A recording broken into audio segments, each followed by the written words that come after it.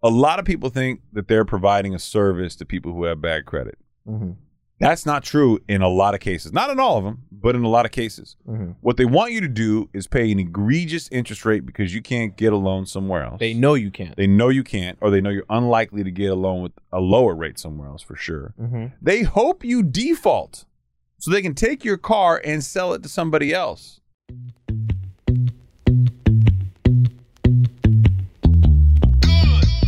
Hello, friends, and welcome to the Higher Standard Podcast, where we give you ultra-premium, unfiltered truth when it comes to building your wealth and curating the lifestyle of your dreams. No games, no drama, and no shenanigans. I am your host, Chris Nahibi, and I'm here to help you distill the immense amount of information and disinformation out there on the interwebs and give you the opportunity to choose a higher standard for yourself. There are no gurus here, and no one gives a damn about how wealthy you look. I'm an attorney and a banker, amongst other things. Does that mean you should listen to me? Hell no. This is just full disclosure that while we talk about money, wealth, law, investing, and a lot of related topics, you should always speak to your own advisors for an opinion tailored to your unique investment perspective. I am obligated to tell you that nothing contained in this show is in fact legal or investment advice and is being provided solely for entertainment purposes. So sit back, relax your mind, and get ready for a different kind of podcast where we elevate your baseline in crispy, high-resolution audio. This isn't a different standard, it's the higher standard.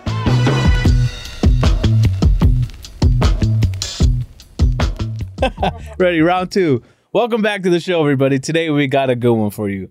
We're going to dive into how the Fed has more work to do as inflation still presents danger. See how I'm reading like Chris does? But they're not going to be able to tame inflation unless they do some significant rate hikes.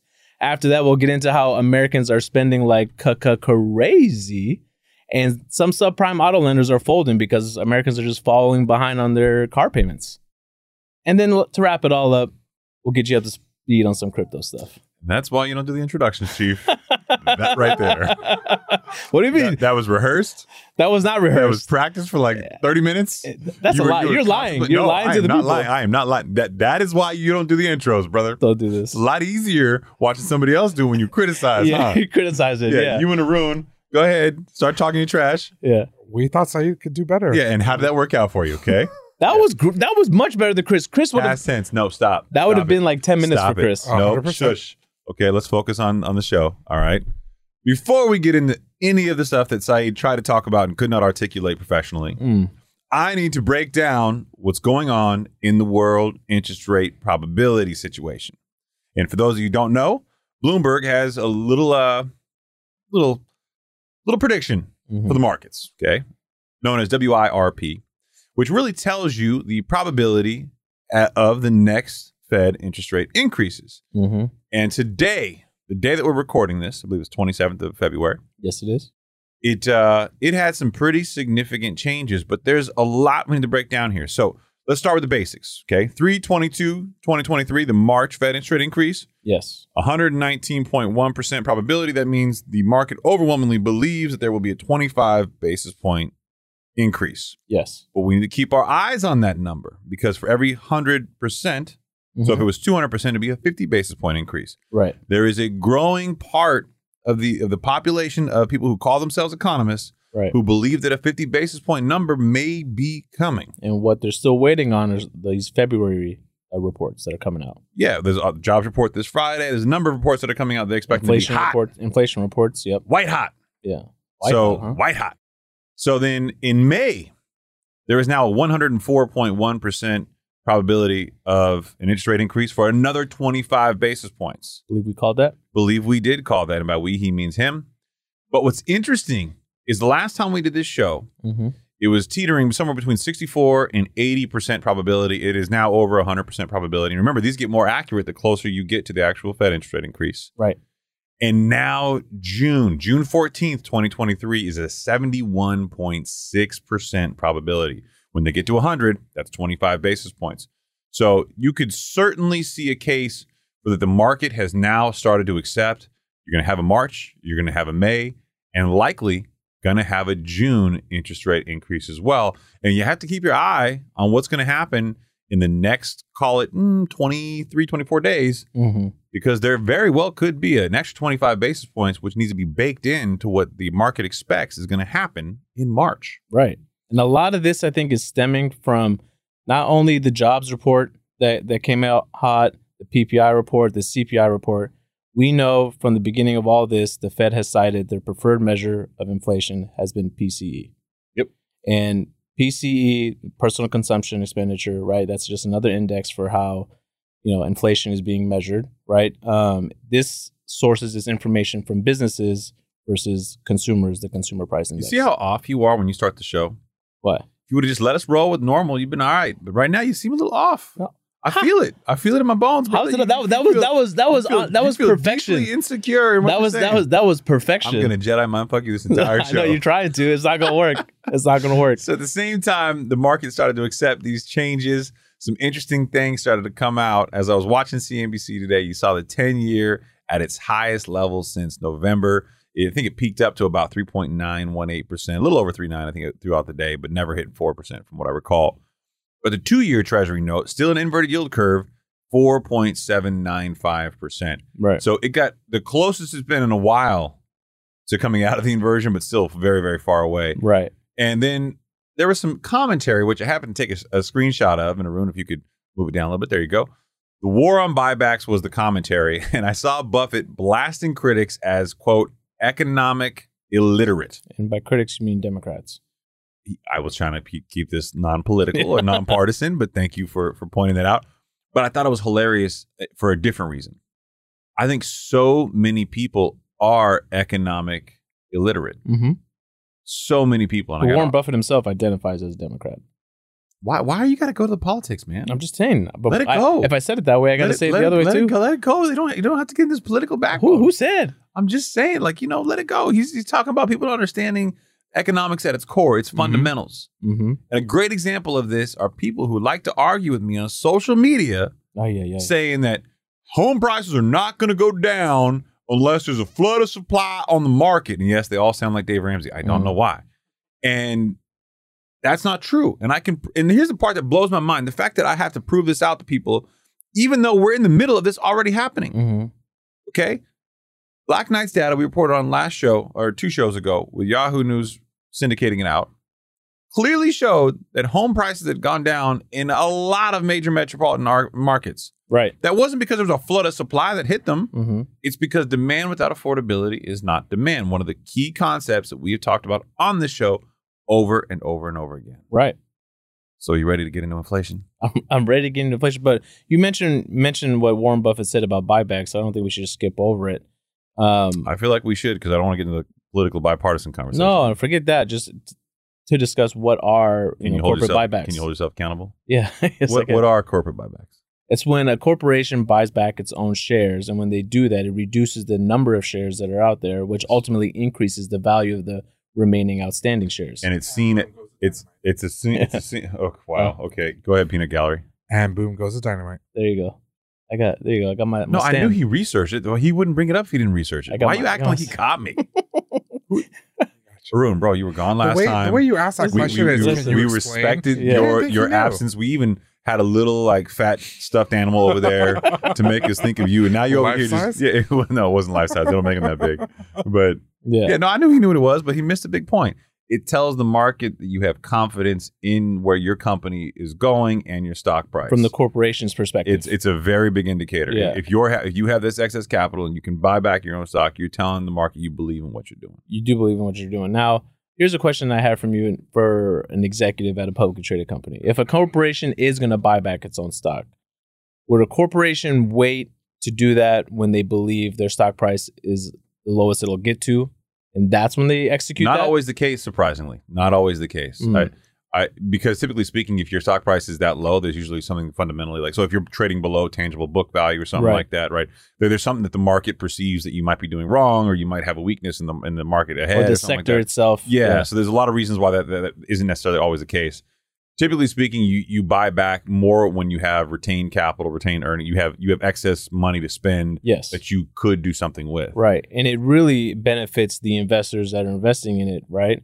Because it's a way for their value of their shares to go up, and without them getting taxed on it because they're not executing on selling their shares. Another thing this does, it increases the earnings per share. Yeah. Right? Yes. Yeah. Because there's less shares.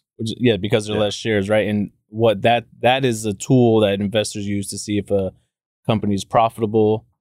I'm doing Obama hand gesture again. You are. You can't stop. I can't. This is just what I. This is just now what I do. EPS is one of my favorite indicators for stock.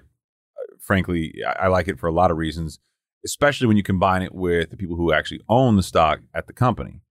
Because the earnings per share are what each individual, especially there's a dividend too attached to it. Right. So I think that these are kind of the things that I look at whenever I'm looking at companies and I'm looking at investing in for the long term. Right. That are not like large companies like Apple or Coca-Cola or stuff like that. Right. Mm-hmm. If I'm looking to invest in like a smaller company that might be publicly traded that just got some lift, I want to know those things. Right. How much stock does the ownership have?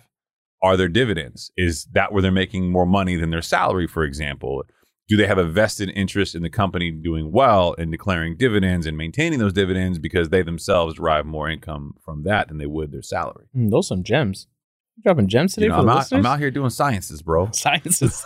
I'm out here doing sciences. Got my bachelor's. So let's talk about Roger Ferguson. Roger Ferguson, former Fed Reserve Vice Chairman. He joined Squawk Box, which is a terrible show. Don't watch it. To discuss whether January's job report was an outlier. And are there more to come? So what I'll say is he's preemptively talking about the jobs report, which is coming out this Friday. And they're saying, hey, was this 500,000 plus jobs that was a complete outlier? Was this that crazy, or are we going to see another print? So right. Arun will play this. Go for it, brother. Bring in former Fed Chair Roger Ferguson. He's a former president and CEO of TIAA and now a distinguished fellow for international economics with the Council on Foreign Relations and a CNBC contributor. Roger, good to see you. The murmurings about 50 basis points. It went up a little. It's not at 50-50 yet, but it's getting close. We got a number on Friday that might play into this. I keep asking the same question, Roger. Is it possible, things go gradually until they happen all at once? I mean, could we get to a number that just like this Friday, it's not going to be 500,000 new jobs probably. Could it just disappoint in terms of, I don't know whether that's to call that a disappointment if it was soft, but could it be much less than last month have been an outlier? Look, so thanks. I think possibly last month was an outlier in terms of the 500,000 number. The weather has been relatively mild, et cetera. But I think the more important message, going through the ups and downs that we're seeing here, is that inflation is still very much a clear and present danger. The Fed has more work to do. And I think the market has come around to recognize that by pricing in perhaps a 50 basis point number. But more importantly, I think pricing in a higher terminal rate. And I think taking out of the market an expectation of a pivot towards cutting rates towards the end of this year. So I think the market is finally getting the message that the Fed has work to do. And the Fed itself, I think, fully recognizes that as well. So I thought you would take a victory lap on this. Oh, really? Yeah. Why? You've said so much of this on this show before. I have. You talked about the Fed terminal rate being bumped up. We talked about it even hitting possibly 6%, and we're not far off. We're not that far off, no. I mean, based on what we know as consensus now, we're not far off. Right. Now, what got me thinking when I watched this video when I was prepping for the show is... You didn't do that as a lie. I did. That's not true. It is true. That's not true. So I love me some Roger Ferguson. Do you see... You were just making fun of him off the screen. Because he was looking... What was the guy's name that was asking him the question? I think he was drunk. He was like, hurry up and give me the question. He was stumbling like me, and at least I admit to drinking on the show, okay? Yeah. He was like, listen, I know that nobody watches Squawk Box, Mr. Ferguson. Yeah, like, hurry up. It's not about you. It's about me. Did you know that toilets are also named Ferguson? No, so it got me thinking when Jerome Powell and all the other FOMC members came out last time, and they declared another 25 basis point rate hike in the beginning of February, right? They had no idea of the data that they were about to get hit with. I don't know that, though, man. So there's so many people... No, they didn't, because he came out almost celebrating Jerome Powell at his last press conference, talking about how fast inflation is coming down, and he talked about all those things, okay? And then... Almost celebrating? Come on, that's a stretch. No, seriously. I don't think he was almost celebrating. He was very, very positive. He was happy that he started to see some traction. But, I mean, these are the same FOMC. By the way, do you think anybody from the FOMC actually has an FOMC tattoo? I mean, you should. For It's like the Avengers, right? All the Avengers have the Avengers tattoo. Assemble! Like nothing. Yeah, nothing. Yeah. Anyway, but yeah. I think he was just happy, but I think he's been saying all along, the FOMC's been saying all along, they're going to hold rates through 2023.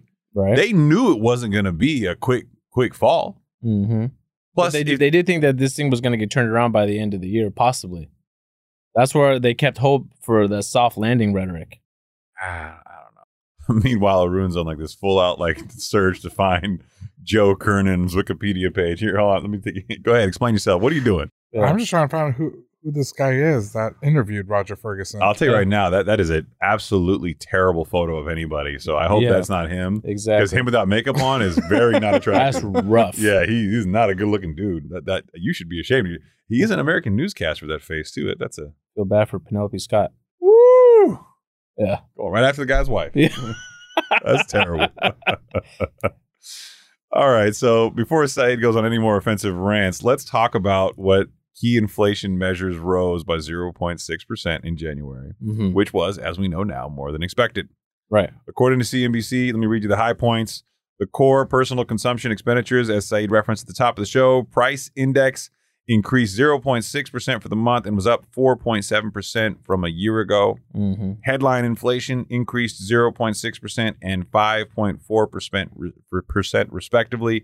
All the numbers were higher than estimates. No, the numbers suggest inflation accelerated to start the new year. Yeah. Putting the Fed in a position where it likely will continue to raise interest rates. Really puts them in a really difficult position, which is why I think the Bloomberg projections for May and June came out stronger today. That's why they are the way that they are based on this report, I think. Well, it was also the Fed minutes last week, I want to say. I got a lot on that too. Yeah, the Fed minutes pretty much torched the market that day. It was a fucking bloodbath, man. I mean, it was not ideal. Right. So some things that were noted in those Fed minutes. It said, quote, as long as the labor market remains tight, wage growth and wage inflation will put upward pressure on prices. So with labor market, average hourly earnings grew at 4.1%, meaning our purchasing power is declining. Yep. Right? I mean, This is not good. Think about it. If wage growth grew 4.1%, but inflation is at, what did you say, 5.7% for this? 4.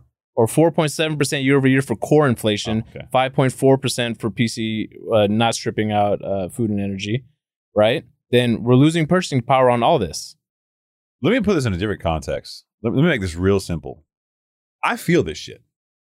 I feel it. When I go to the grocery store, the numbers are higher. When I go to buy things, the numbers are higher. Right. When I go to restaurants, the numbers are higher. Right. I kid you not, for my son, my wife, and me, I ordered literally Postmates. I think it was on Sunday. Yeah, he got chicken strips and some French fries. Right. I got an appetizer. It was like 3 little bowl, like pork-filled balls. Right. Don't go there. Okay. And my wife got pho. Yeah. Soup. Water and noodles. What made you feel like you could have that? You felt like you earned that? No. That was a cheat meal for you? No, I've accepted that I'm fat. Yeah. I've accepted it. Like I am now embracing the overweight culture. It's actually, this might be on. Arun, as a fellow member of this overweight society. I knew where this was going. So did I. Like, do you feel good all the time, or are there times where, you get gout? This guy, there's something you should know about Odun. Every time he gets a good meal in front of him, he's got like this little happy dance he starts doing. Like a wiggle? Yeah. And I got one of those now too. And he hums to himself. Oh yeah. That's awkward. Don't do that. Don't hum in front of me. He's like this. Yeah, I don't want to see you do like the shoulder you do. twitch. Hey, when we go to dinner, you like shoulder belly dance? Is that what you do? Yeah, I do it all. Yeah. But for someone like you to feel it, and hey, hold on, real quick, I ain't gonna be fat anymore. Wow, you cut the host off in the middle of the show. He can't. I ain't gonna be fat anymore. I ain't gonna be fat no more. Do tell. I joined the gym today. Oh, congratulations! Which gym? Thank you. We made a decision last week that you said all 3 of us were gonna start this week. I was totally being sarcastic. What gym did you join? 24. Look at you! Congratulations, Big man. box gym, man. Look at that. Yeah, big box gym. You started working out yet? No, I just joined today. You went there, joined, and left. Yeah, that's step one. Step one is admitting you have a problem. No, I'm 100% supportive. No, I'm starting tomorrow. I'm 100% supportive. Wow, you're not going to fat shame? No, not at all. I think what you're doing is a great thing. I mean, we have the treadmill at home. I just can't take that risk with my ankle. So Saeed was like, "Yo, start swimming, get on the elliptical, do something else where you're not ride the bike." Actually, how are you going to find time to go though? I'm gonna wake up early. Ooh. It's 24 hours, bro. What do you mean? It is 24 hours. I just, waking up early is, I think it's brilliant in theory, but for parents, it's tough. Like your single friends on social media, like, oh my God, I was at the gym at like 5, like crush the day, get out there, grind it, hustler's ambition. And you're like, bitch, I got kids. Right. No. It's tough. Especially when you start to realize that, how valuable sleep is. You need that rest. Yeah, you need that. I'm telling you, diet and sleep are more important than working out. Not saying that you shouldn't. I think you should. And that's good for you. Because you got to think long term, right? Yeah, no, we meal prepped on Sunday. So we meal prep. What'd you guys meal prep? Ground chicken and then grilled chicken with teriyaki sauce, steamed veggies. Be careful of the teriyaki sauce. There could be a lot of sugar in that stuff. Yeah, we did half of it. So it was like a packet. Coconut amino is a great alternative. I know. That was the one that I was like looking and I was like, I don't know where you bought it from. But who cares? But you're doing beautiful work. For now. Yeah. Baby steps. Yeah. Baby steps. You did good, man. We threw away if you want to follow, we went through all of our pantry. Like soda? Like regular soda? Yeah. Oh, okay. Yeah. Like, because we usually have like Coke, Diet Coke, Coke Zero in case like, friends come over for Jack and Coke. But sometimes we'll get food and we'll just like, fuck it. Let's just have a soda with the food. So we just threw away everything, got rid of all the desserts, sweets. Okay, look at you. I've never seen you so positive, Chris. I am commending. No, I want him to be. I'm commending you right now. I know. I was waiting. I don't like the underlying connotation, bro. Like that's waiting. I was like, really? I'm a good person. Come on, man.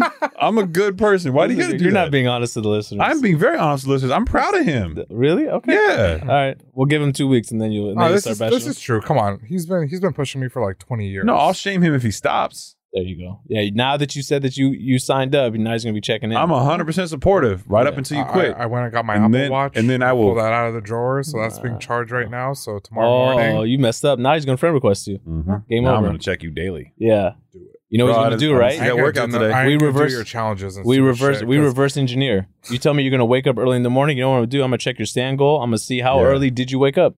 The stand goal on I won by the time it hit 6 p.m. or 6 a.m. Yeah, we're gonna know exactly. You know what it's gonna be, right? It's gonna be fat jokes all day. All day. Don't make me do this to you. I don't want to do this to you. I can't. This is public now. So on Thursday, Thursday, I'm gonna get ripped if I don't go to the gym tomorrow morning. In more ways than one. So on to more inflation conversation. So, so the Fed is saying they need to continue to bring down wage growth to bring down inflation further. 100% they do. Okay. So if I know they're not trying, it's a byproduct. If people lose their jobs, they're not trying for people to lose their jobs. But if unemployment does go up, the natural consequence of what they're doing, and this disconnect of people is crazy because they haven't lived through it. But home prices need to come down. Yes. Unemployment needs to rise, i.e., loss of jobs. Right. And wages need to come down. And wages need to go. Is the byproduct. Exactly. So if the Fed is saying in their minutes that they need to bring down wage growth, okay, how does that happen without people losing their jobs? If people lose their jobs, there's less competition on the market. Companies don't have to, give all these perks and have to give these people these crazy paying jobs to do the jobs. People would be willing to accept less paying jobs just to get a job. That's how you bring it down. You know what I'll say? I honestly noticed this for the first time in my adult life. The level of entitlement to some employees is unbelievable. We did this as a society. We over-perked the job environment where people forget, like, you're going there to work. Yeah. I mean, the stuff that people have said, it's incredible. I know you probably can't disclose it. No, I see a lot of it on social media too, where you see like the rhetoric. People are like, "Oh my God, I got fired," and they just start going off, and you're like, "How entitled are you? What are we doing?" Right. Like, you should be happy to have a job. People are getting laid off, and you're like, "I can't believe they took away my free breakfast. Those bastards." I mean, that's a real thing. Like, people we did this. Well, I know a lot of people sign up take those jobs though because of the perks. I remember that Odun used to work at this company that actually had a full cafeteria on site, right? And when you factor in, like, he was factoring, if I eat breakfast and lunch there, you just do the math. That's an extra $10K a year. Okay, well, I get that, but what I'll say is these are not the reasons we work. Right. These are perks of the things that we got when times are good. When times are good. Yeah. Times are not good. But here's the crazy thing is consumers are still spending. Consumer discretionary spending. I thought in April of last year, we would see a consumer pullback. Right. And we haven't. And as a matter of fact, an NPR article, which I'm not a huge fan of NPR, Headline, despite high inflation, Americans are spending like crazy. Yep. And it's kind of puzzling. Now, if that doesn't catch your eye, here, the inflation remains high, yet many Americans went on a spending spree last month, eating out at restaurants and shopping for cars. And just anecdotally, if you're shopping for cars and we're already at all-time high auto debt, we're already at all-time high credit card debt, and you guys are eating out at restaurants all the time. Like, at what point does the people start going like, oh my, everybody in the show that listens knows my financial position is not one that I consider to be in jeopardy right now. Right? Just, I've done the right things financially to get to where I'm at, to where there's multiple streams of income. Yeah. And I am freaking out myself. I told my wife, I said, you got 2 gym memberships. You got a private gym and you go to Equinox. You need to pick one. Yeah. I've been literally thinking about all the things I can do to cut back on expenses. Right. I am legitimately afraid of what comes next. And the fact that all these people are walking around like not afraid at all. Right. It's like that entitlement that you think you deserve everything from your job reaches over like into this entitlement to where I can always get a job. And I don't know how to say this to people. It's not always going to be like that. Right. And I lived through the Great Recession. Feels like there's like this blind trust in what, U.S. economy is. Don't have it, man. Don't have it. I'm telling you right now, that's the most toxic thing you can do for yourself. Arun highlighted this. Personal spending rose 1.8% in January, according to the Commerce Department on Friday, as consumers splurged on both goods as well as services like going out for meals or the movies. And I've been going to a lot of movies, I will admit. Lots of people have money in their pockets to spend thanks to strong job growth and rising wages, as you noted. Retirees also got a raise this year. Social Security benefits rose by 8.7% in January, which I'll say is kind of a misnomer in that Social Security is too low. It's not a whole lot of money. I think we talked about it was like an extra $140 or something per paycheck. It's the largest cost of living increase in decades, and honestly, Social Security for people that are in that demographic, it's just not enough. Yeah. So I'll take that with a grain of salt. But what I'll say is this: is it blows my mind that people are still spending when I am seriously afraid. I remember what it's like working through the Great Recession. Yeah. I remember the uncertainty of not having a job. How do I pay rent? Like, what do I do? And walking through all these scenarios in my head. And people seem to be so carelessly just, I'll figure it out. Right. It'll be all good. Kudos to them. They have the confidence, because I don't have confidence like that. Right. Even at my job now, in my point in life, in my investments and things that I've done, I'm still freaking out. Right. I mean, with savings rates going down, right? The rate of amount of how much people are saving is going down. We know wages aren't keeping up with inflation. So we talked about it earlier. Your buying power has declined. I looked this up. The average credit card APR was above 19%. Bro, it's insane. The last time it was that high was 1991. 91 in the house. Great year. That's a great vintage. Was it? Anything out of 91 was just rock solid. 90s was always great. 90s good. 80s fire too, man. 80s, huh? Yeah, and you wouldn't know. Yeah, I wouldn't know. Young buck. Maybe. Yeah. So cute. Yeah, toddler. So I want to give you a perspective shared by Stoic Media, who's quoting and really talking about Michael Burry, who's one of our favorite economic personalities. I will say Michael Burry has been wrong a few times. Michael Burry's The Big Short. He's the guy.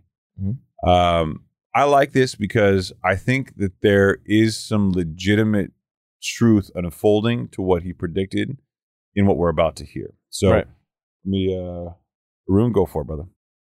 Michael Burry tweeted this: inflation peaked, but it is not the last peak of this cycle. We are likely to see CPI lower, possibly even negative in the second half of 2023, and the US in recession by any definition. The Federal Reserve will cut rates and the government will stimulate the economy with spending, and we will have another inflation spike. It's not hard. Now, his position seems to be quite clear that yes, inflation is falling right now, and this is actually likely to continue with CPI readings steadily getting lower and maybe even going negative in 6 or 9 months, but this will happen at the same time as the recession kicks in, and maybe even because of the recession kicking in, and no one, not even the Biden administration, will be able to deny it. Then central banks will do as central banks always do when there's a recession. They will cut interest rates, slash them back down to zero, as they did after the dot-com crash, after the global financial crisis, and after the COVID crash. So I'll leave it there. And I'll say there's some strong possibilities. And I think if you recall from the earlier shows that we did, probably June, July of last year, we were talking a lot about Jerome Powell and his admiration for Paul Volcker. He made it very clear. That describes the same almost double dip type recessionary scenario Yeah. that Volcker had in 81 and 82. Right. And it sounds a whole lot like Michael Burry believes that's what we could be walking into. Now, with all these numbers getting stickier and stickier, like we predicted, house prices have not gone down. Unemployment has not risen. It's actually gone the wrong way. Right. You got a lot of bad prints. There is, and we believe that there's been a recession since January 1, 2022. We do. This could very well be a very similar set of circumstances to that 81, 82 in the Volcker era. I agree. And something else that I wasn't able to get into with the Fed minutes, they talked about Q4 GDP. And I thought this was really fascinating because what I said on the last, I think like an episode or 2 episodes ago, was I do agree with you. Beginning of 2022. Is that awkward for you to agree with me? No, not at all. See eye to eye on some things. Just when we're sitting down. Yeah, when we're sitting down. When we're standing up. It's Jinx. Like chin to chin. Right? I agree. Beginning the first 2 quarters of 2022, we were likely in a recession. Okay? We were. Likely. That's a very soft pitch. No, we were. I agree that I don't think that it'll ever come out and be declared a recession. What? Only because where's your faith in the National Bureau of Economic Research? There's very few. Very few faiths? Yeah, very few faiths in them. Very few faiths? Yeah, exactly. It's very, very small. I don't have a lot of faith in them. You're so discombobulated, you got faiths. But the Fed came out in their minutes and they said that the numbers for Q4 GDP was distorted. Yeah. Distorted. They were distorted. Let me tell you. So this is what they said. While inflation remaining unacceptably high, participants expected that a period of below trend growth of real GDP will be needed. This is what they said in their minutes. So they're saying we need a recession. We need negative growth. They're saying we need a recession. Right. So here's what they said. So you got to remember in Q4, we had growth came in at a positive 2.9%, but got revised down to 2.7%. But this information was distorted.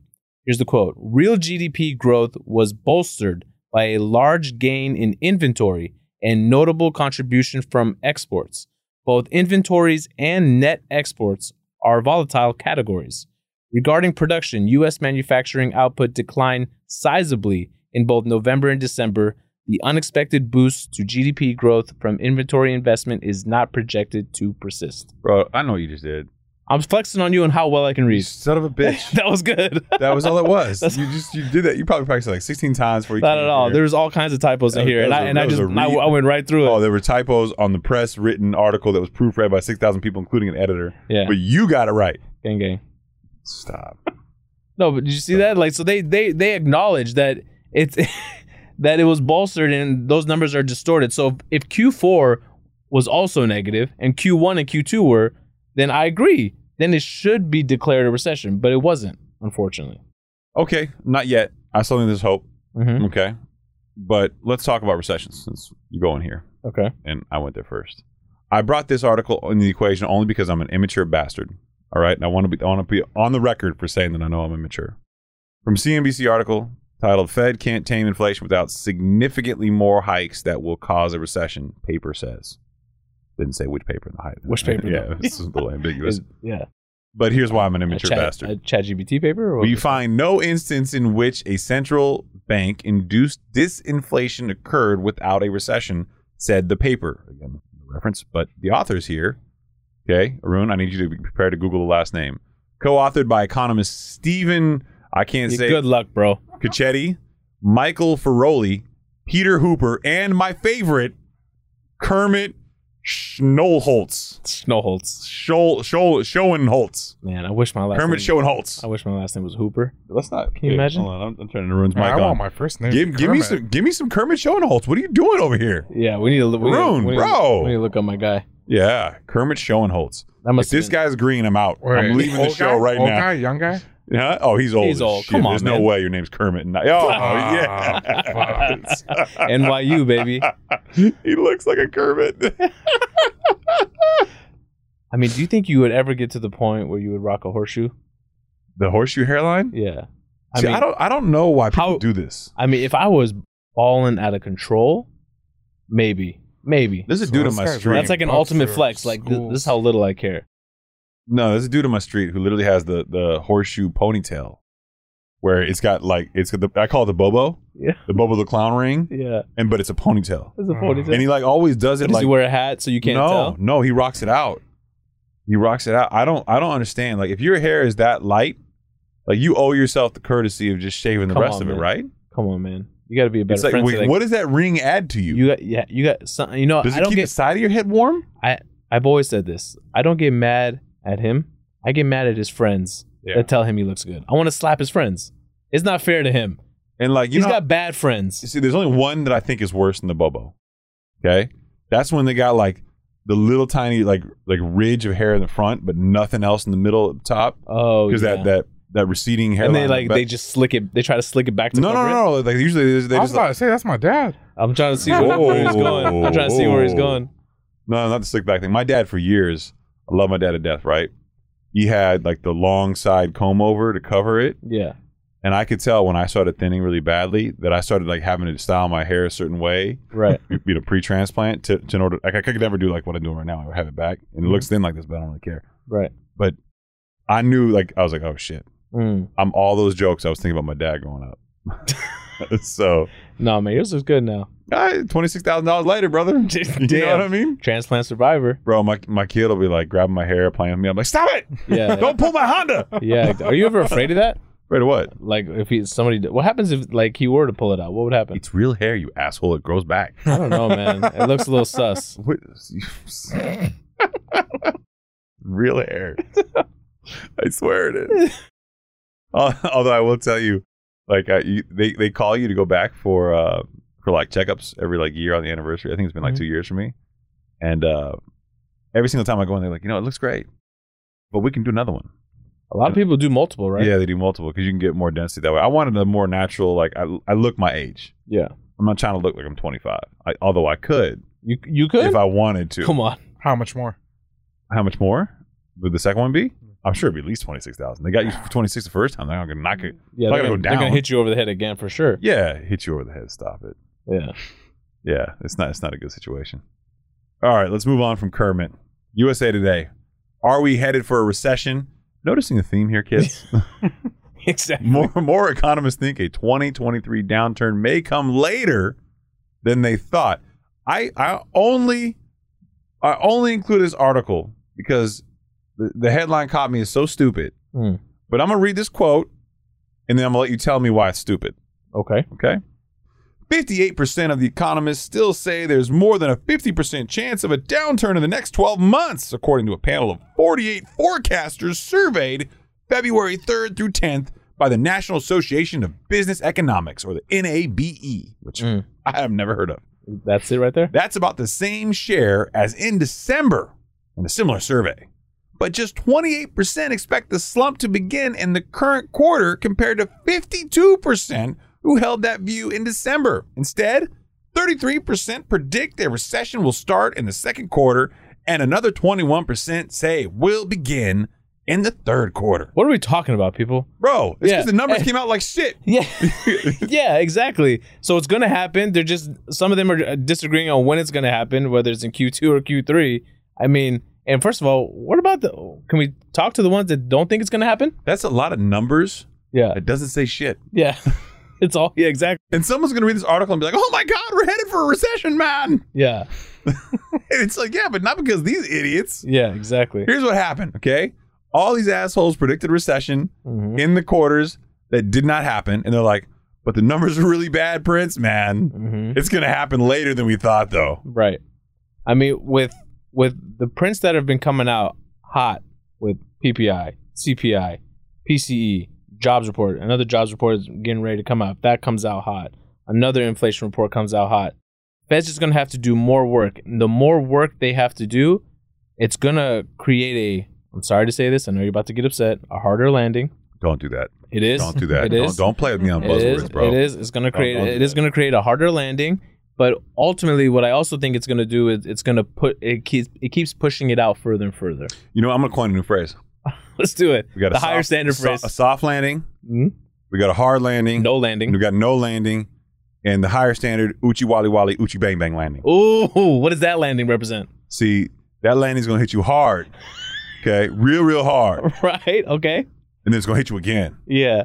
It's going to hit you hard. That's why it's the Uchi Wally Wally Uchi Bang Bang. Yeah. That's a throwback for the old school listeners. What are you talking about? I made that term up. Yeah. That didn't come from nobody. Yeah. Nobody else. Nas never said that. Yeah. Don't come collecting, Nas. We don't got a sponsor. Yeah, and if you do, we're gonna play your song in the intro for every single podcast because you're suing us anyway. Right. Yeah. Exactly. Uchi Wally Wally Uchi Bang Bang Recession. Yeah. Brought to you by the Higher Standard.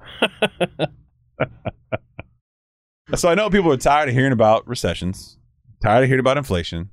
So let's move on to a rosier, more optimistic topic. Something that's showing that a recession's on the horizon. Hey, now, just because you interpret it that way with your chief economist mindset doesn't mean that everybody else does, okay? I think that's what it means, man. Let's let the listener be the sole determinant if that's true. Okay. Okay. Subprime auto lenders fold as more Americans start to fall behind on car payments. Aww. It's from Fortune. Arun's upset that I cut off a title. Yeah. Pumpkin. Shush. We like to plagiarize here now. Yeah. Used car retailer, which tends to target consumers regardless of their credit history. Sounds not predatory at all. Hence subprime. Yeah, said in an email to employees on Friday, the firm was ceasing all operations, closing its headquarters in Memphis, Tennessee, and that all employees would be terminated by the end of that business day. Jeez. Talk about a hard landing, the people said. The headquarters has about 288 people. Where do those people go? Find jobs. Of course, Arun here cut off the entire first half of that sentence. Like, I sound like a complete jackass because I didn't read my own first half of the quote. Hold on a second. Hold on.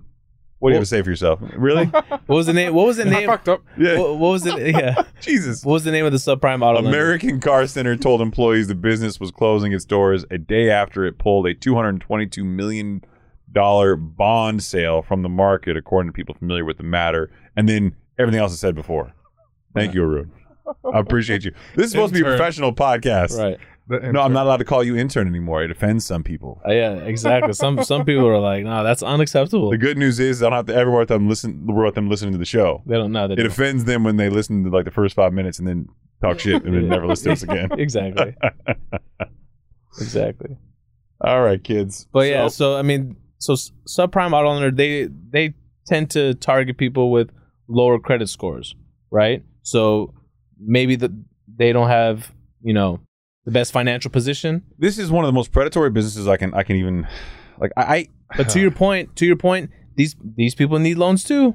So let me open up Pandora's box here a little bit. Okay, here's my problem with the subprime auto industries. With the subprime auto industry, right? A lot of people think that they're providing a service to people who have bad credit. Mm-hmm. That's not true in a lot of cases. Not in all of them, but in a lot of cases. Mm-hmm. What they want you to do is pay an egregious interest rate because you can't get a loan somewhere else. They know you can't. They know you can't, or they know you're unlikely to get a loan with a lower rate somewhere else for sure. Mm-hmm. They hope you default so they can take your car and sell it to somebody else. Because now they made your interest, your payments, taking it back from you, right, and resold it to somebody else. And now they're just making free money on money now. And at some point, they've already been paid off for the car because so many people have paid that car and had it taken away from them. Right. The repossession business is big time for them. And some of these people make a killing taking advantage of people in this situation. And I really, really have a difficult time with those who do this in a predatory and unsavory way. Yeah. It's fucked up. I know somebody that got a car loan from one of these like subprime auto lenders, and they were charging like 25%. Yeah, it's not right, bro. 25% on your Where's auto the loan? usurious laws to protect people in this country, man? Yeah. See, auto leasing, here's this little fun fact. Yeah. Auto leasing is not really protected at all. Right. So you can get an auto, and they use a leasing factor. They don't actually tell you what your interest is on most of these forms you'll see. Uh-huh. So you just get like a payment and your lease factor number, and you're supposed to figure out that you're paying some egregious amount of money. Yeah. Most people who get a lease are like, I just want my payment to be between this and this. Yeah, that's when you know you messed up. When you go to a car dealership and they try to get you fixated on what your monthly payment is. No, that's the industry standard leasing forms. Yeah. They don't even show you your interest rate on most of these things. It's such a deceptive business. And the worst part about it is usurious laws for the consumer do not protect them in the auto leasing space. So there's a lot of people, especially kids, these poor kids who come over from wealthy families from China or like, from somewhere overseas. A lot of Asian kids recently have been come over and they come from these wealthy families, affluent families. They're here on student visas. Yeah. They buy these exotics. Yeah. They don't want to buy them. They lease them. Yeah. So they lease them and they're paying egregious amounts of money. Now, granted, it's not their money per se, it's their family's money, but they get roped in these situations and these lessors just can't wait for them to default. Right. Take the car from them, release it to somebody else. When his kids say, hey, you took my car. Right. Why did you do it? They don't want to get in trouble at their school. They don't want to get in trouble. They don't want to cause any waves. And they come from a very respectful country, right? Mhm. What do? They go, okay, look, man, I know we took your car, but we've already released it out to somebody else. But if you want another car, Right. we'll lease you this one. And they get a new lease payment up front. And they get new Right. payments on top of that. It's, I mean, it'd it's be a messed nice. up business, man. It would be nice to see, based on what we saw recently over the last couple of years in the used car dealership market, that if there was some, ability to repay regulation to come in for autos, So yeah, it would be really refreshing. So the Dodd-Frank Reform Act, which came out after the Great Recession, Yes.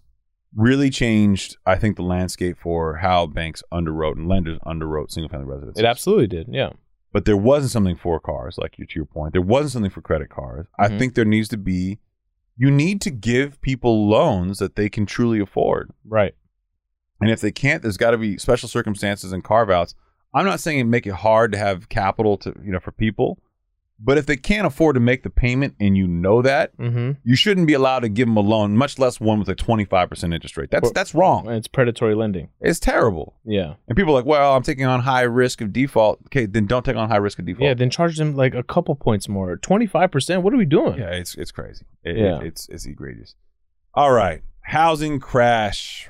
According to Business Insider, grain of salt, prices will sink in these cities as supply tops demand. Really?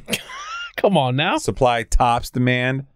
Here's a quote from the article. Even if every single home under construction was completed and listed on the market immediately, Goldman Sachs explained, quote, the month's supply of homes, the ratio of inventory to annual sales would still be below historic averages. Fuck. Jesus, I wanted to read this for you so bad. I knew I saw where the misstep was coming, and you fumbled it, but it's okay.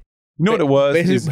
Is because it's a Business Insider article, but it quotes Goldman Sachs, and it just every time I read the article, it just throws me off a little bit. Exactly. Especially because I get a little bit of like Tourette's when I watch this, because I read this because it's just like, come on, man. The month supply that they're referring to is, I think right now we listed recently on another episode. We're currently sitting at around 3 months. Yeah, a little over 3. A little over 3 months, and we know a healthy supply would be 6 months. 6 months, and we were close to 5 not too long ago, even during this.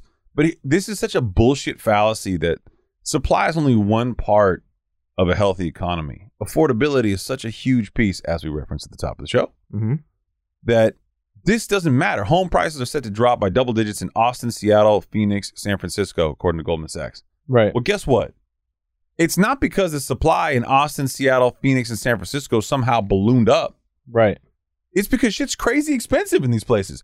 Seattle, Pacific Northwest, notably expensive. And love the listeners out there, though. Huge fan base in Seattle. Why? Yeah, we love Seattle. Why do they like us? We love them. We love them. I don't know. Yeah, #1 fan base. Yeah, just hugely. If you're in Seattle, we fucking love you, dude. Yeah, dude. Jesus. Austin, they have a huge growth there. Not so many listeners in Austin. We got a lot of listeners. What's up, Austin? Yeah. Where are you at? Phoenix, Arizona had a huge amount of growth. I wouldn't say as big as the rest of them. In San Francisco, we already know has been hit pretty hard, right? Especially the tech space there. So this is not a supply thing. I mean, I get what Goldman Sachs is saying, but really, this is not a function of more units coming on the market. This is a function of there being less buyers. I'm really interested in seeing what happens to the submarkets around San Francisco and Silicon Valley, because I know a lot of those cities. Like we know a lot of people that some family that live up in Fremont, that's up in the Bay Area. Thank you for the geography lesson there. Okay, well, I don't know if a lot of people have heard of Fremont. I don't know how common that is, but for us growing up, we used to travel there a lot because we had family that lived up there. And I know that the housing market up there went absolutely crazy because people were buying homes over there. So I want to know what's going to happen to those neighboring cities where people were living at it, because now a lot of tech spaces are closing down some of their office spaces. They're right sizing and even their office spaces, so people are able to move away and still work remotely. Meaning that I don't know what's going to do to that submarket over there. So I think there is a continuing trend of people being frustrated with their jobs in corporate America because of their exposure to stuff like this, because work from home may have worked for them and they want to go back to the office, or now they're permanently working from home, but they're expected to work a lot more than they want to. I think a lot of this will boil over and change the landscape of the job environment. But more importantly, I think the home prices in and of themselves are going to go down regardless of these things. Yeah. Because of what the Fed's trying to do. Consumer discretionary spending can't keep going. And I think once you have this historic high credit card debt, historic high student loan debt, historic high auto loan debt, right, people are going to have to tap some emergency button. And we know that 2 out of 3 consumers don't have $400 for an emergency situation. Exactly. Which, by the way, a couple of years ago was $1,000 for an emergency situation. I know. Now $400. Okay, fine. So what's the relief valve? They've got equity in homes. Yep. So maybe that's what sparks the market and puts more inventory on the market, further lowering prices because more supply in the market. Right. And like back in the day, in like previous like recessionary economies, people may have been able to take some cash out of their houses and they didn't have to show the ability to repay some of those loans. Now there's all kinds of new challenges. Yeah, and if you've been laid off recently and then you're not in the same business anymore, let's say you decided to switch industries, it can become difficult to get a loan. Exactly. Almost as difficult as OpenDoor's ability to actually assess the value of a home. Yeah. That segue was a little... You tried. That was good. A for effort. I felt that was a pretty solid segue. It was pretty good. She's staring right at us. Yeah, that is. I don't even know who this lady is. I know. Why'd they put her this poor lady? Seems like the strangest Caucasian lady. She now represents OpenDoor? Yeah, I don't get it. She looks like the Theranos chick. She does. That's who I thought it was. It's hi, welcome to Theranos. OpenDoor closed out 2022 with 2 straight quarters of losses, going through what I like to call an open door recession. Wow. Well done. Tanked by its sinking home buying business. The iBuyer posted a net loss of $399 million in the fourth quarter. What I like to call a rounded up number of $400 million in the fourth quarter, kids. Damn. That's a problem. According to its earnings call, that's not me. That's the written text. That's not your fault. That's not me. Its earnings call this week, the company made $2.9 billion in revenue last quarter, down 25% year over year, while also doubling its losses from the previous year to $1.4 billion net losses for 2022. Where does OpenDoor go from here? I'll tell you where they go. Right to jail. Right to jail every time. Right away. Every time. So I looked this up before the show. I didn't even know how they even operate. So I guess what people how they would sell their homes is you call them, they just come out to your house, they assess it. They don't actually go out to all the houses and assess it. That's kind of like a new thing they've been trying to really enforce because this bit them in the ass pretty badly. Yeah. Well, they should have gone out and inspected. You can in theory go look at a house without a realtor. The idea is here to cut the realtor out of it, which I agree with their premise. The realtor is overpaid. Yeah. Realtors getting paid 2.5-3% per side. Yes. So a seller has to have to pay somewhere between 5 and 6% to sell their home. That's crazy. But most people trust a realtor who's going to put together their transaction and organize this vehicle for them to get into a purchase. Right. And they think that they're going to work in their best interest because they'll get a bigger cut out of it if they do. And they're supposed to be a fiduciary. Oh, Carrie Wheeler, that's their chief executive officer. Carrie Wheeler serves as OpenDoor chief executive officer. I like to call her the chief loss officer. Yeah. And a member of OpenDoor's board. Yeah. She previously served as the company's chief financial officer, so she knows how much money she's losing. And on OpenDoor's board. Wow. Prior to OpenDoor, she was with TPG Global for more than 2 decades, a leading global private investment firm where she lost private money. At TPG, she was a partner. Wheeler catching strays, dude. And led its investments in the consumer and retail sectors straight to jail. Yeah. She's been on the boards of numerous companies, including leading brands such as Dollar Tree. How's that working out for Dollar Tree? Neiman Marcus, also hard, and Petco Animal Supplies. So 2 out of 3 L's. That's fine. No, Dollar Tree, they're pretty profitable, aren't they? Okay, fine. Petco, really? I don't know. And currently sits on the board of API Group. Never heard of them. As an experienced executive, investor, and board member, Carrie brings a wealth of experience across different industries, finance, and strategy to the company. Think she wrote that bio? I think a good team probably wrote that bio. Yeah. Isn't Eric Wu the former guy? Yeah, he's the former CEO. Like, they just replaced him, right? Really? He stepped out at the right time? Yeah. So technically, I don't think this is He saw the writing on the wall. her fault. I think this is his fault. I think it was Yeah. his shit moves and her stepping in. But Yeah. if I recall correctly, yeah, new leadership structure. Eric Wu was the CEO and co-founder of OpenDoor. So Q4. Oh yeah. So yeah, Q4, $400 million. I wonder why he left. Not on my watch. Hey Eric, you lost $400 million this quarter, right? Yeah, you're fired. Yeah. I founded this company. I started it. Yeah, you fired. Right. Yeah. I'm so sorry, Eric. You suck. How does explain to people, how does that work? So if he's the CEO, I think a lot of people think that how does the CEO of the company, because he probably either A, he steps away because he doesn't want to be associated with this anymore, right? Or B, like the board asks them to step down. How does this play out? So I don't think OpenDoor is public, right? They're still in their seed round. I think they're still round funding, investment funding. But so here's the way this works. Oh, they're open on NASDAQ. Okay, my bad. That's terrible. That's not. $1.44, $1.44, down 16 cents. That's what you call fucked up, kids. Jesus. Wow. What's fucked up is her taking on the role. No. She's a former CFO, right? So No, this is a natural segue. I think so. It's usually the chief operating officer, the CFO, steps in that role as CEO, and usually the CFO has a broad financial lexicon, if you will, and understanding of how to run the company from a financial perspective. Mm-hmm. It makes them a very logical choice, and generally speaking, the chief operating officer doesn't always have that. Mm-hmm. So they don't have the financial piece, so they can be great in front of people, but they won't necessarily be able to speak to how the company performs. And when you're a publicly traded company, you need to be able to speak to the secondary market, but also run the business and understand the human element as well. So the CFO being put in that position is not an uncommon thing to happen. It's very common. There's also presidents who could be rolled in there. It depends on the industry and the business, but depending on the roles, there's a number of people who can be elevated. Mm-hmm. So now the argument is if she was CFO during this time and he was CEO, she did have some involvement in the decisions, which ultimately led them to this loss level. Absolutely. So even if they weren't necessarily her ideas and her leadership, she was part of the management team. So the argument could be made that she was a part of these losses, right? Mm-hmm. So better for a stock price, though. What do you think for someone that's within the company to step in? It's continuity, for sure. You get continuity of culture. But surprisingly, I think for most people, the Mark Zuckerbergs of the world, who you're founder and remain CEO, so most people don't know this. Like, the way Zuckerberg structured Facebook stock, he essentially can never be voted out. He has like different class, like preferred voting stock, and the way he owns it. His whole structure is It's a dictatorship, huh? And it happened a lot in the in the tech sector, where really savvy attorneys found a way to structure it so where the founder could not be kicked out under the structure. Because typically speaking, the board has a fiduciary responsibility to the shareholders.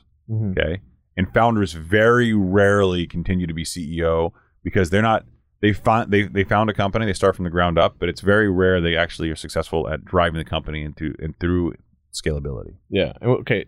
But just to go back 1 second, when you say fiduciary responsibility to the shareholders, what you mean is the people that own stock in the company, they have a responsibility to make sure they protect that value. So the board's job is to oversee management.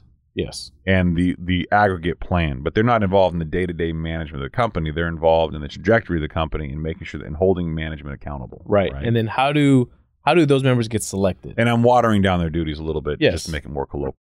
The board members are usually selected. So the board has typically depending on how big a company is. If it's large like this, they have like a nominating governance committee, right? Who will bring in potential nominees, and then they vote via proxy. Right. So the annual shareholder meeting will vote in the board of director members. Right, because you'd have to wonder, like, how are these people deemed worthy to be sitting in this position?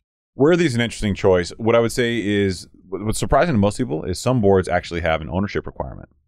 So you could be required as a board member within the period of, call it 2 years or 5 years, and every board's different. It depends on their articles and their bylaws and whatnot, to have a certain amount of stock that you own in a certain amount of time. But generally speaking, depending on where you're at, you want to have somebody who's, and this is what surprises most people.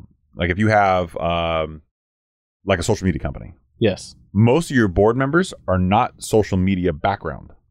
They're from different backgrounds. Okay. Like they might have an accounting background. They might have a finance background. They might have a search engine background. They might have an internet-based background. And you would think that this is how you would want it, right? Well, you want the diversity of background in effect, but you also don't want the conflict of interest of having a competing competitor in the exact same space. Now, I would say a competitor from a much larger company and a much smaller company, probably not in the same pond, right? Mm-hmm. Or, if you're at Yahoo and you go to Google, those are probably the two largest search engines. But if you're going to a startup and you're going to help them as like a subject matter expert on their board, it's probably a different set of circumstances. Yeah. So it really comes down to each company's different discipline, their sector, and what they're doing. And we've talked about this before, how like someone like Carl Icahn could just buy a shit ton of shares and be like almost demanding a seat, right? Well, he would come in as an activist investor. Yeah. So Icon on Netflix, I think it was what it was on. Maybe it's on HBO. Mm-hmm.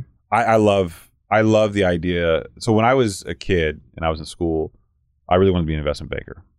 And then I heard about Carl Icahn back then, and I kind of romanticized the idea of what an activist investor was. I don't really think that I have any feelings about any type of way. I just didn't think that investment banking was my vehicle. But so typically speaking, an activist investor like Carl Icahn can buy up shares and then start effectively a proxy battle to get their board members or themselves on a board, depending on how they structure it with the capital that they control. Right. And then what they try to do is they try to typically force a company to sell or to merge or to streamline or to improve. They usually have some type of plan to get that done. And then people say they're the shareholders at the annual shareholder meeting. They say, you know what, I like Carl Icahn's plan. I'm going to vote his people into play because the board needs change or they should sell. There's all kinds of politics involved in this too. It can be very, very political, yeah. And it's not for the faint of heart. And I would say that here's what I will say. If you look at Carl Icahn, he is somebody that I look at and I have a tremendous amount of respect for what he's been able to accomplish in his career. Mm-hmm. But at the same time, it's a very stigmatized thing. Yeah, absolutely. You could see how it could be used, poorly. 100%. You can be used for personal gain. Right. And a great example of that, I think everybody's will recognize, is the original Wall Street movie. Yes. The original Wall Street movie was really about an activist takeover of a company, right? And Blue Steel. Yeah. Right. Whatever. Endicott loves Blue Steel. Remember that whole the line. So that was a great example of what that can do to a company. You can either build it up and restructure it and build value, or you can completely tear it apart. And typical Wall Street people that fall into what I would call as the bad activist investor, all they want to do is force the company to sell because they believe they can make more money, and they do it under the auspice of this is the best thing for the shareholder. Right.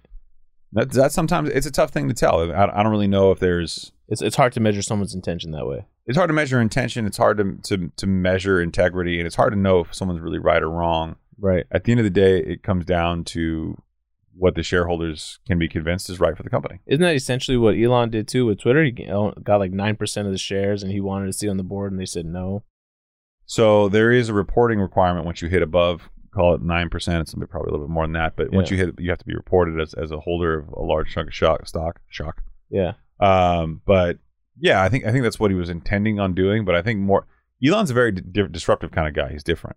Mm-hmm. So when he goes in, he's not necessarily doing his thing, but he bought 9.1% stake in Tesla. And Twitter. And then Twitter invited Musk to join his board of directors, and an offer he initially accepted before declining. Oh, so he declined it. Yeah. Yeah. So, and again, so he went a kind of a different path. He wasn't an activist. He wanted to buy the company. Yeah. And it's not uncommon for some of these people to buy the company and take it private. As a matter of fact, in Wall Street, that's what they did, is they bought the company and took it private. Right. Yeah. So, again, people think that the public companies are like the unless you're trying to create a liquidity event for yourself or there's a reason to go public, I think people romanticize that way too much. Really? Yeah. How so? The idea of taking a company public sounds great. It sounds like your company's big and it's amazing. It's got this profile. It's got notoriety. It's like the original checkmark verification. Right. But at the same time, what are you doing? You're really inviting in the world into your company. Yeah. It's no longer a matter of you running a company making decisions you think is right. You have to answer to a shareholder. Right. Those shareholders are your boss. Yes. And the board is looking out for the shareholders. Right. So it's a very complex situation, and I think a lot of people underestimate the shit out of how stressful being in like executive management is for a publicly traded company. Especially when you've built these long time relationships with, the people you're working with too, right? Because at some point in time when it was private, you're growing the company and you're looking out for the best interests of the employees too. So now it's a balancing act. So Arun brought this up. Chief Executive Officer Carrie Wheeler, who replaced founder Eric Wu. This is at OpenDoor. I like to call it dirty shits. After the company reported a $928 million net loss in the third quarter. Said in a letter to shareholders, the company sized the losses in relation to the market's correction in the second half of the year. I would like to point out that at one point in time, a guy who's a doctor, who's apparently a good surgeon or some shit like that, who also has a hobby of being like a data junkie and writes for Seeking Alpha, he tore me a new asshole. Me being critical of OpenDoor. Really? He's like their biggest fanboy. And he just believes in the business model? What was he? He believes in the business model. He's all he saw was that I had a real estate broker's license, and he's like, "You're biased." And I'm like, "I'm giving you my objective opinion on the fact that I think that this is where it ultimately goes, and I think realtors should be displaced. But this is not the way." Yeah, because he thinks you're biased to being a real estate agent, real estate broker, because that's how you make money. And since that time, I'd like to point out, in just 2 quarters, the company's lost $1.3 billion. Oops. $1.3 billion. With a B. I have a question for you. In no a situation questions. like this, I'm sorry. Are you taking questions right now, sir? You have a ticket? In a situation like this, is the board and the shareholders looking at Carrie like you did good compared to the previous quarter? So this is something that I always caution everybody about, okay? You never really know what happened at the board level because it's not public. Sure. And although you can do like a records and books inspection as an activist shareholder, you don't necessarily get to inspect the minutes of the board meeting, and that you're not privy to that. Yeah. So we can surmise that the board has a level of confidence in her they didn't have in him. And there's probably a well-founded reason for that. Now, keep in mind, if they ousted the former founder and CEO, he still owns a lot of stock. They probably formed an executive committee at the board, or a subcommittee of the nominating governance committee. And they probably spent some time talking with outside counsel about how to approach this. But it wasn't like they just got together and were like, you know what, that Eric Wu guy, he sucks. You get him out of here. Get him out of here. Wu, you're out. Yeah. But there was probably some prolongated conversations. They probably had some internal interviews. They probably, typically speaking, in a company this large, they have a succession plan in place. So in the event that Eric Wu is gone, who would step up in his absence, and what would that structure look like? Right. It's as simple as they could have named her in that succession plan, or they could have said, we will seek outside candidates. You know, it could be any number of things, but you never really know. Jeez. So, and that's what makes this so difficult. And that's where like someone like a Carl Icahn, if someone's like Carl Icahn and he's going, okay, you know what, so-and-so left the company and they're telling me all these things. Can you believe that? Or are those people saying that because they were fired from the company? Right. Are they saying that because they have an alternative agenda? Yeah, you got to take it with a grain of salt. Now, here's the crazy thing, is like when an activist investor gets involved, it's not in their best interest to ferret out your motivation if the story fits their narrative. Yeah. Why would they change it? Because either way, they make money, right? They don't care if disrupting this whole thing because it's based on not fact. They like if the stock's trading low, I can buy in low, I can get upside on potential stock price. And I can make more money on a multiple when this thing sells because I'll force them into M&A activity. I'm making money on the appreciation of stock price. Forcing them into M&A activity. Merger and acquisition. So force the company to sell to somebody else or merge with somebody else. And typically speaking, get a multiple of the tangible book value. Right. So if they do merge or get acquired by somebody else, then the shares get combined with the other company and the value goes up. Yeah. So, and then, well, you get a multiple. So you get like 1 times 5 times the stock price or whatever the deal is. But you make in theory make more money that way. So right. It's a very interesting set of circumstances when you see some changes like this. And what I'll tell everybody is you can always think you know from the outside the optics, but you'll never really have 100% knowledge of what happens in that boardroom, which is identical to how the FOMC meetings work, except you actually get to see their minutes. You get to see their minutes, exactly. So if you do want to get insight into a company like that, and if you did want some like a vote of confidence, maybe the best way to do is check in and listen on those earning calls. I think the earnings calls are interesting. I don't think you get truly the because keep in mind the executive management is having the conversation on the earnings calls. That isn't the board level commentary. Right. So keep in mind you're getting a different kind of look in the company. The executive management is responsible for managing the day-to-day. You're getting the day-to-day conversations. Right. You're getting analysts from Wall Street who know them, know their sector, whose job it is to cover them. But you're not necessarily getting the board level insight as to what and why things happen. Right. So the next topic, I don't want to move on from that. You got more questions? No. Arun, you're not allowed to ask any more questions. He just cut his ass off. Yeah, cutting you off. All right. So I like this next article because this is really indicative of what I hope is truly a pullback. But home modeling. My home's a model. Home remodeling is slowing down, but historic boom is coming. Don't show off. It was such a simple sentence. I know. I love models. Americans looking to remodel their home are pulling back, but days ahead of the fuck. I think I'm stuck on stupid every night. I swear to God. No, okay, man. Just go to the graph. All right. So I like this chart because I thought it was really, really interesting. This came from John Burns Real Estate Consulting. Mm-hmm. And if any of you guys are shocked that I could say that in one sentence, I am too. Yeah. It shows an interesting parallel. So searches on the internet for words like kitchen remodel and bathroom remodel, which are not needs, they are wants. I would want to remodel my kitchen. I want to remodel my bathroom. Exactly. Right? Those are down significantly by about 30%. As they should be. While at the same time, searches on the internet for replace siding, replace roof, needs, things you need to do for your home on the same period of time are up about 30%. That's crazy that it's all going bad right now and people are searching that right now. Well, no, but look at it's basically saying that the home improvement Google search and the interest, like the wants, yes, are taking a secondary seat to what people need now. Yes. Where just a couple months ago it was the wants were taking a priority in searches, or they're about equal probably in some cases. Yeah. But it shows you that there is a perspective shift on larger consumer spending items. Yeah, exactly. Right? And I would also like to point out, Arun, what did you decide on your remodel of your house? Oh, I didn't know we were going into this. We didn't even tell you this. We told my sister this yesterday. Wow, you see that? Yeah, you're not family anymore. Yeah, I'm just second fiddle. Yeah, you're busy with the kids. Second fiddle. You're busy with the very kids. We decided to hold off. Appropriate term for you. Why? Hold on, we'll get back to you in a minute. Who's it? Second fiddle? What are you, 70? Well, yeah, I am. Second fiddle. I tried to. I wanted to come in. I wanted to come in today with a full tracksuit. I think you should have would have matched the Nikes and everything. The wife said no. Second fiddle? Is that on your AARP card? Is like that's your rap name? Yo, fiddle in the house. Second fiddle. Yeah, exactly. FOMC baby for life. So wait, hold on. You guys pulled back? Yeah, we pulled back. We're gonna wait 3 years. Okay. 3 years. Where did that number come from? She did the numbers. We did the numbers.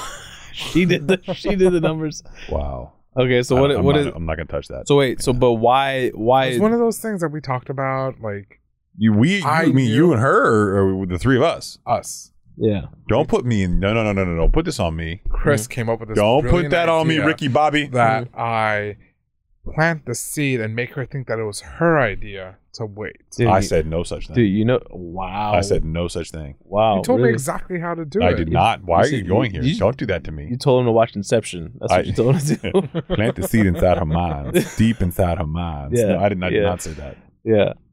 Wow. Okay. So 3 years. 3 years from now. Yeah. I mean, look. Right now, it's a want. Right. It's not a need. Exactly. And you guys, and here on top of it all, they have a beautiful home. I don't understand. Like whoever sold you that home was a genius. Can't believe you would remodel that thing. Right. All right. We got a lot more articles and not a whole lot of time left because I can tell that I'm losing everybody here just because you guys. You can't read. You want me to read this? Okay, I've got a reading problem. Yes, please read the next one. Do me a favor, read who it's from and the title first, and then go ahead to the quote. So, which I prepared for you because you didn't do any research. Right. So, an article from Forbes that I provided, that Christopher provided. The concept of being rent burdened means people spend at least 30% of their income on housing. Moody's found that for the first time in tracking the issue for 20 years, the national average rent-to-income ratio, RTI, reached 30% in the fourth quarter of 2022. That was up 0.2% from the third quarter or 1.5% year over year. So there's some people over at Moody's that we don't mess with. Yeah, we're not going to go there. Mark Zandy, we hate you. But what we will say is that rent has gone to a point where it's taking considerably more of people's income than it had 20 years ago. And I think this is gonna remain high because you think about it, the type of people that are, let's just say, renting a home. What type of people is that, Saeed? People that need a bigger space for their families and maybe are waiting for house prices to come down, or maybe don't have the down payment to put down on a house, right? So they're waiting on the sidelines. Now, until there's inventory starts to pick up, people start to list, and affordability gets addressed, they're going to be stuck renting. So I don't see rent prices coming down quickly anytime soon. I would agree. And this is not even a fact for like some markets, like the 5 of them in the country that have like rent control in the States. Like, yeah, exactly. Those markets are completely different animals. But I will say, but rent control doesn't affect single family though, right? It can. Yeah, I don't think it does in California. Yeah, not in California, but there's some states I think. If I recall correctly, I'll have to double check. I'll fact check that one. Okay. I only know that because I looked it up for a friend out here. Really? Yeah, they got increased I increased 10%. Didn't the state rent control? I think the statewide California rent control impacted in single family. No. I think I'm pretty sure it did. Really? Well, we're gonna have to fact check this. Odun doesn't even know where to begin googling this. No, because I did an unlawful detainer action pro bono for the law firm, and we were restricted. Really? I'll have to double check that one. Yeah. So, what are you looking up right now? Oh, the Fred graph. Yeah, it's hard to explain anyway. I wouldn't worry about it. Yeah. It's not super important to the. But yeah, I don't see rent prices coming down, for people renting houses right now anytime soon. There is a good chart. Yeah, this one right here, which is good. All transaction house price index for the United States versus consumer price index for all urban consumers. Rent of primary residences in the U.S. So it's basically house price index versus rents, or home, housing versus rent, if you will. Yes.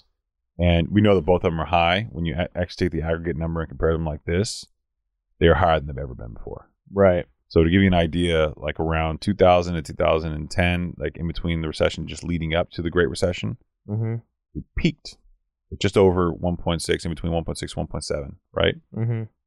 It is now peaking again, starting to come down. Here we are at 1.7, where it peaked, even higher than that. Yeah. You can't tell me we're not in a recession. Or at least on the way. On the way. Yeah. Double dip. Volcker era back. Volker's still alive? No, he died. He can't be, right? No, he died. Yeah. We covered that in a previous episode that you didn't listen to. Wow. We did. We literally talked about it. You're the one that's admitting now that you don't listen to any of our episodes anymore. It's really hard to keep up, man. Like, I get so infatuated with the intoxicating sound of your voice that I lose track of everything. I can't drive while I'm doing it. It's very distracting. Here we go. Yeah, very, very, very distracting. Speaking of distracting. These people are wildly distracted. I read this article and I thought, and I'm going to read this one because I need to, because I just need you to respond to it. Jesus Christ, Arun. Did you just say, oh no? Oh no. This is why we mute your mic. It is a long one. I got it screenshotted over here. So, and it's close to my face, so I can actually He got this. That makes me feel like you don't believe that I got it. Slow it down. I'm going to read like this. All right. So I was innocently scrolling the internet, social media. Wall Street Journal put this in front of me. I did not choose this. This chose me. Okay. He's wearing red 11s too. Yeah, and this guy looks like he's a ginger, so it's hard to articulate what's going on here. The 2022 crypto crash wiped out roughly $1 trillion in value and scared off many investors, but not all of them. Hopefully all of them. Aww. Saeed. A number of everyday investors say they are continuing to put their money into crypto because they believe digital currencies are their best chance at building significant wealth. Some 39% of crypto owners said last October that they would likely buy more, according to a survey data from the Philadelphia Fed. My brother said that. Yeah, he did say that. Jordan Johnson took jobs at a bank and in higher education after college, but said his pay stalled at $55,000 a year, and he lost patience with salaried work as a path to wealth. He started a small business, a home health agency, that he runs in Mesa, Arizona, and tried buying crypto starting in January of 2022 with the goal of quick profits. Saeed, you ready? Yeah, unfortunately. I took out some leverage and I just kind of went gung-ho, Johnson said. All right, this is the panty dropper. This is unfortunate. You poured money into several digital currencies, some $90,000 in all, pulled from his savings, the proceeds from selling his house, and a business loan. His timing was disastrous. Can't help it. I feel bad for him. The Wall Street Journal came out like this guy posed for your photo and everything. Yeah, then you said his he timing was disastrous. He didn't know they were going to write this. He didn't know. He's like, yeah, man, write an expose. Wall Street Journal, this is great PR. Yeah, they just trashed. His timing was disastrous. As one currency invested in plummeted in price and a pair of coins collapsed, he lost most of his investment. So what do you think Mr. Johnson does now? Of course, what does he do? Yeah. Doubles down, baby. Gotta keep going. Yeah. Bitcoin to the moon. Right, can't have paper hands, man. You need diamond hands. Oh, God. Wow, throwback. Johnson is now back to investing, this time only in Bitcoin. I'm pausing for emphasis. As long as it's not NFT. No, man. Might as well be. I know, right? And with a longer time horizon, he said. He still favors crypto, he said, because he has less to gain from investing in the stock market than people whose families have been doing so for generations. What? What? So because it works, he's like, I don't want to do it? It worked for his family for generations, so I'm it just worked going for other families for generations. Yeah, but I'm going to not do that. I'll do because something. I have less to gain than they do because they got more money to play with. Yeah. What? It's called the long game, my friend. No, but he's investing this time in the long game, but in Bitcoin. Yeah, because that's the long game. Did you not listen? No, I did. Okay. I'm saying it didn't make sense.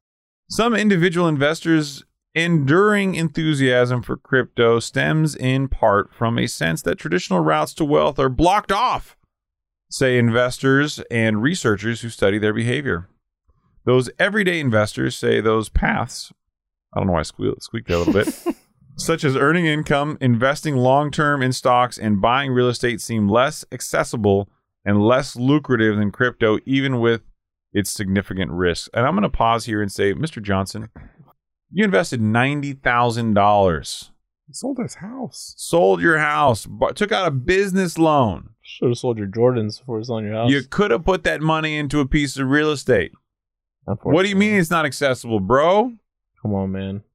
What? Why? If you would have put, here's the thing, the people that are willing to take these kind of risks and do this amount of research, and if they just put it towards something productive, I mean, this is sad, and this is the dream that all these guys were sold. I've heard this time and time again from a lot of crypto investors that they feel like this is what they need to do in order to build the wealth they need to get the down payment to buy the house that they want or the investment property. So they treat the cryptocurrency like it's a stock and not use it like the currency that it's intended to be used as. I don't get it.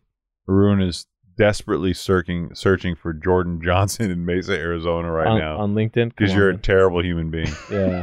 So I just want to know what he does now. Yeah, no, I'm sure he's doing something. That being said, the very next article I saw within 5 minutes of this one was an article from Forbes. Binance's asset shuffling eerily similar to maneuvers by FTX. I mean, we had to know it was coming. When you're the world's largest crypto exchange in a largely unregulated market, it is easy to make up rules as you go. In its latest backroom maneuver, Binance transferred $1.8 billion in stablecoin collateral to hedge funds, including Alameda and Cumberland/DRW, whoever the hell that is. So are they saying this recently happened? Leaving its other investors exposed. Yes, sir. So he recently transferred money into Alameda Research? Still around, brother. What in the actual... I mean, that's what it sounds like. I mean, it was posted 13 hours ago. Yeah. Man. Wow, this Cumberland DRW site looks pretty dope. Providing consistent, deep liquidity to innovative investors. That means nothing. With our unparalleled understanding of the market structure, what market? Cumberland helps investors and institutions capitalize on new ventures. What ventures? Working to ensure the ecosystem, what ecosystem, continues to grow in feasible and renewable ways. So that said nothing. Absolutely nothing. Leading the way in crypto since 2014. At least we're not talking about crypto. Our knowledge and experience makes us a global leader in crypto assets. In 9 years? Really? You're a global leader? Okay. Cumberland is a subsidiary of DRW. So here's a diversified trading firm with over 3 decades of experience leveraging tech, research, and risk management to help institutions capitalize on strategic market opportunities. So I'm going to ask Odin this question. Perfectly read, boys. I'm going to ask Odin this question because I know you know the answer to this. But I want to see. Odin, what gives the U.S. dollar its value? It's not backed by gold. Not backed by silver. It's not backed by silver. Why does the U.S. dollar have any value? Because of people like you and me. Why though? Why? Because of people like Don't let him financial literacy shame you. No, I'm not. Don't let him do that. It's the faith. It's the faith that we have in the currency. We believe in it. We all have bought into its value. How do people still buy into this cryptocurrency value? I know the pitch. You want it? Yeah, I want to hear it. Bitcoin's a commodity, man. It's just like oranges and grapefruits. There's a limited finite quantity of them, and once they're tapped out, that's all you get. Bitcoin's to the moon, baby. People argue this all the time, man. I don't understand, man. Look, in the last 14 years of artificial interest rate inflation, right? Let me ask you a question. Do UFOs exist? UFOs, yeah. Really? For sure. Aliens are out there? 100%. Let me ask you this. The odds are more likely than not. Okay, so you're telling me that aliens, right, that's capable of traveling 100 million I'm not saying light years. I didn't say they came here. Just walk me through the logic That's here. not what I said. Not 100 million light years away. Mm-hmm. They're capable of traveling through space, 100 million light years. Right. And they want to go look at these hairy knuckle monkeys? I did not say they're here. That's not what I said. I mean, that's a long way to go for a zoo trip, bro. I didn't say, well, we can't be a petri dish. Petri dish? Okay, that's a long way to go to look at some poop you left behind for a long time ago to see if the baby's developed. I would like to imagine a galaxy out there that is that technologically advanced, that if they had that capability, they also have some type of telescope that they can look light years away, satellites flying around that we don't know about. Okay. Hot air balloons. Hot air balloons, fine. Oh, yeah.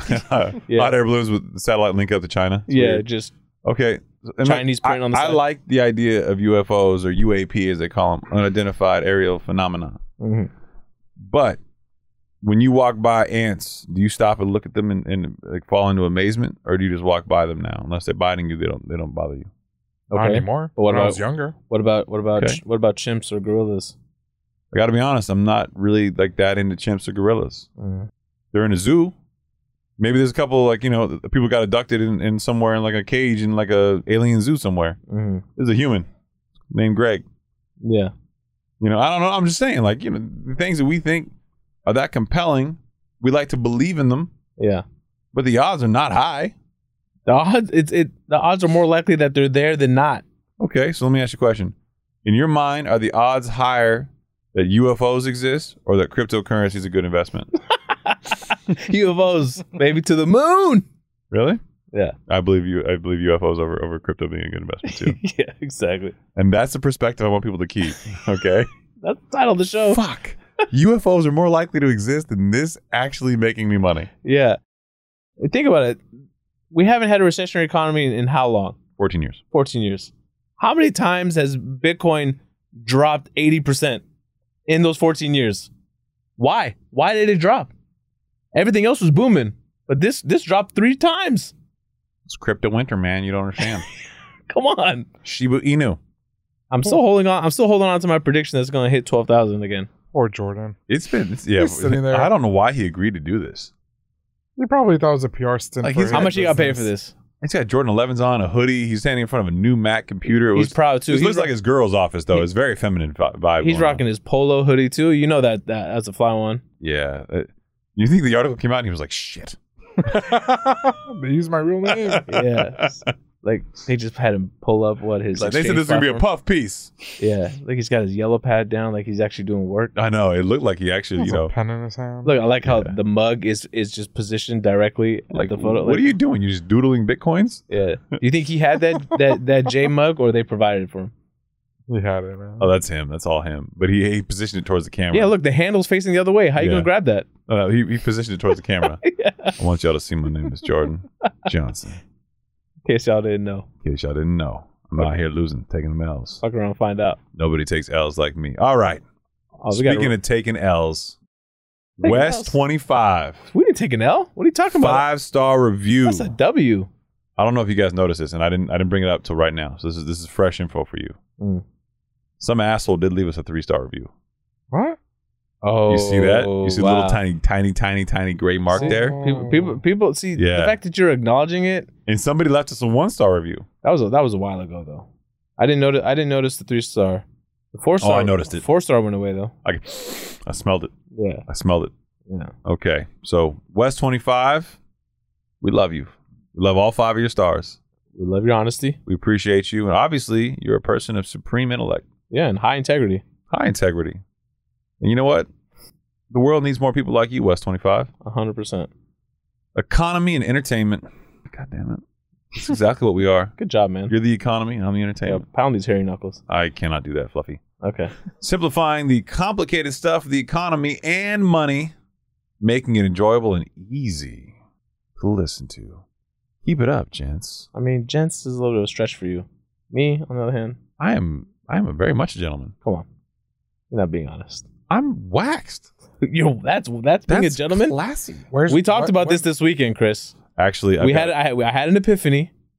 You don't even know what that word means. Yeah, I don't know what it means. You know what it means?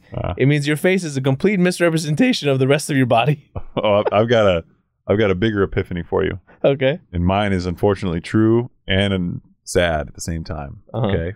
It's not that soft. Arun, are you really Googling epiphany? I thought you were going to. It's the manifestation of Christ to the Gentiles as represented. What the fuck are you Googling here? Yeah. Manifestation of divine or supernatural being? No. I don't like any of these definitions. That's Google's wrong. Yeah. That's ChatGPT.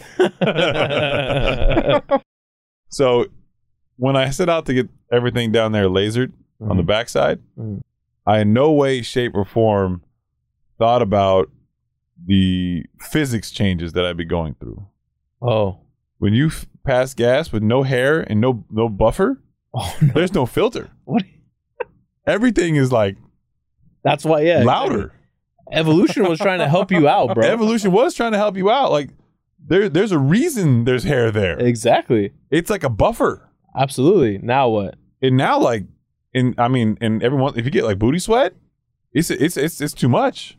No. It's not a good. I hope like things work out, but right now there's a lot of ass clapping going on. It's not good for you? It's not. It's a.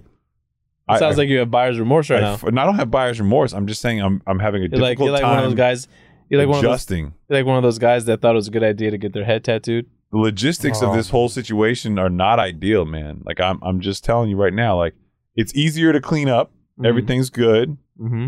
But certainly you've got to be careful what food you eat because you can wind up on the wrong side of a sound. Mm-hmm. All I get is I'm not. You're not going to engage that? You should. I mean, you should have known better. This is why right. you deserve every bit of that. Well, before we say goodbye to everybody, let's just both acknowledge that I should start the shows. No, you did. Hold on, you've done 4. My first one was better than your first one, hands That's down. not true, Arun.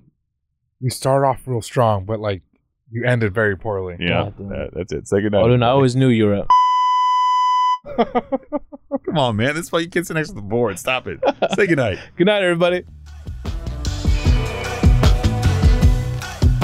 I hope you enjoyed today's conversation on the Higher Standard Podcast. Make sure to hit subscribe or follow on whatever platform you are listening to this on. If you like this episode, please write a review and share it with us. You're getting the show up and running right now, so every message, every review, and every note counts. This show exists to showcase what's possible when leaders decide to uphold a higher standard for their businesses, their investments, their families, and most importantly, themselves. If you want to see more of my content, I post daily on Instagram, TikTok, and YouTube, so be sure to follow me on your favorite social media platform. And with that, it is a wrap. And as always, I look forward to hanging with you all on the next episode.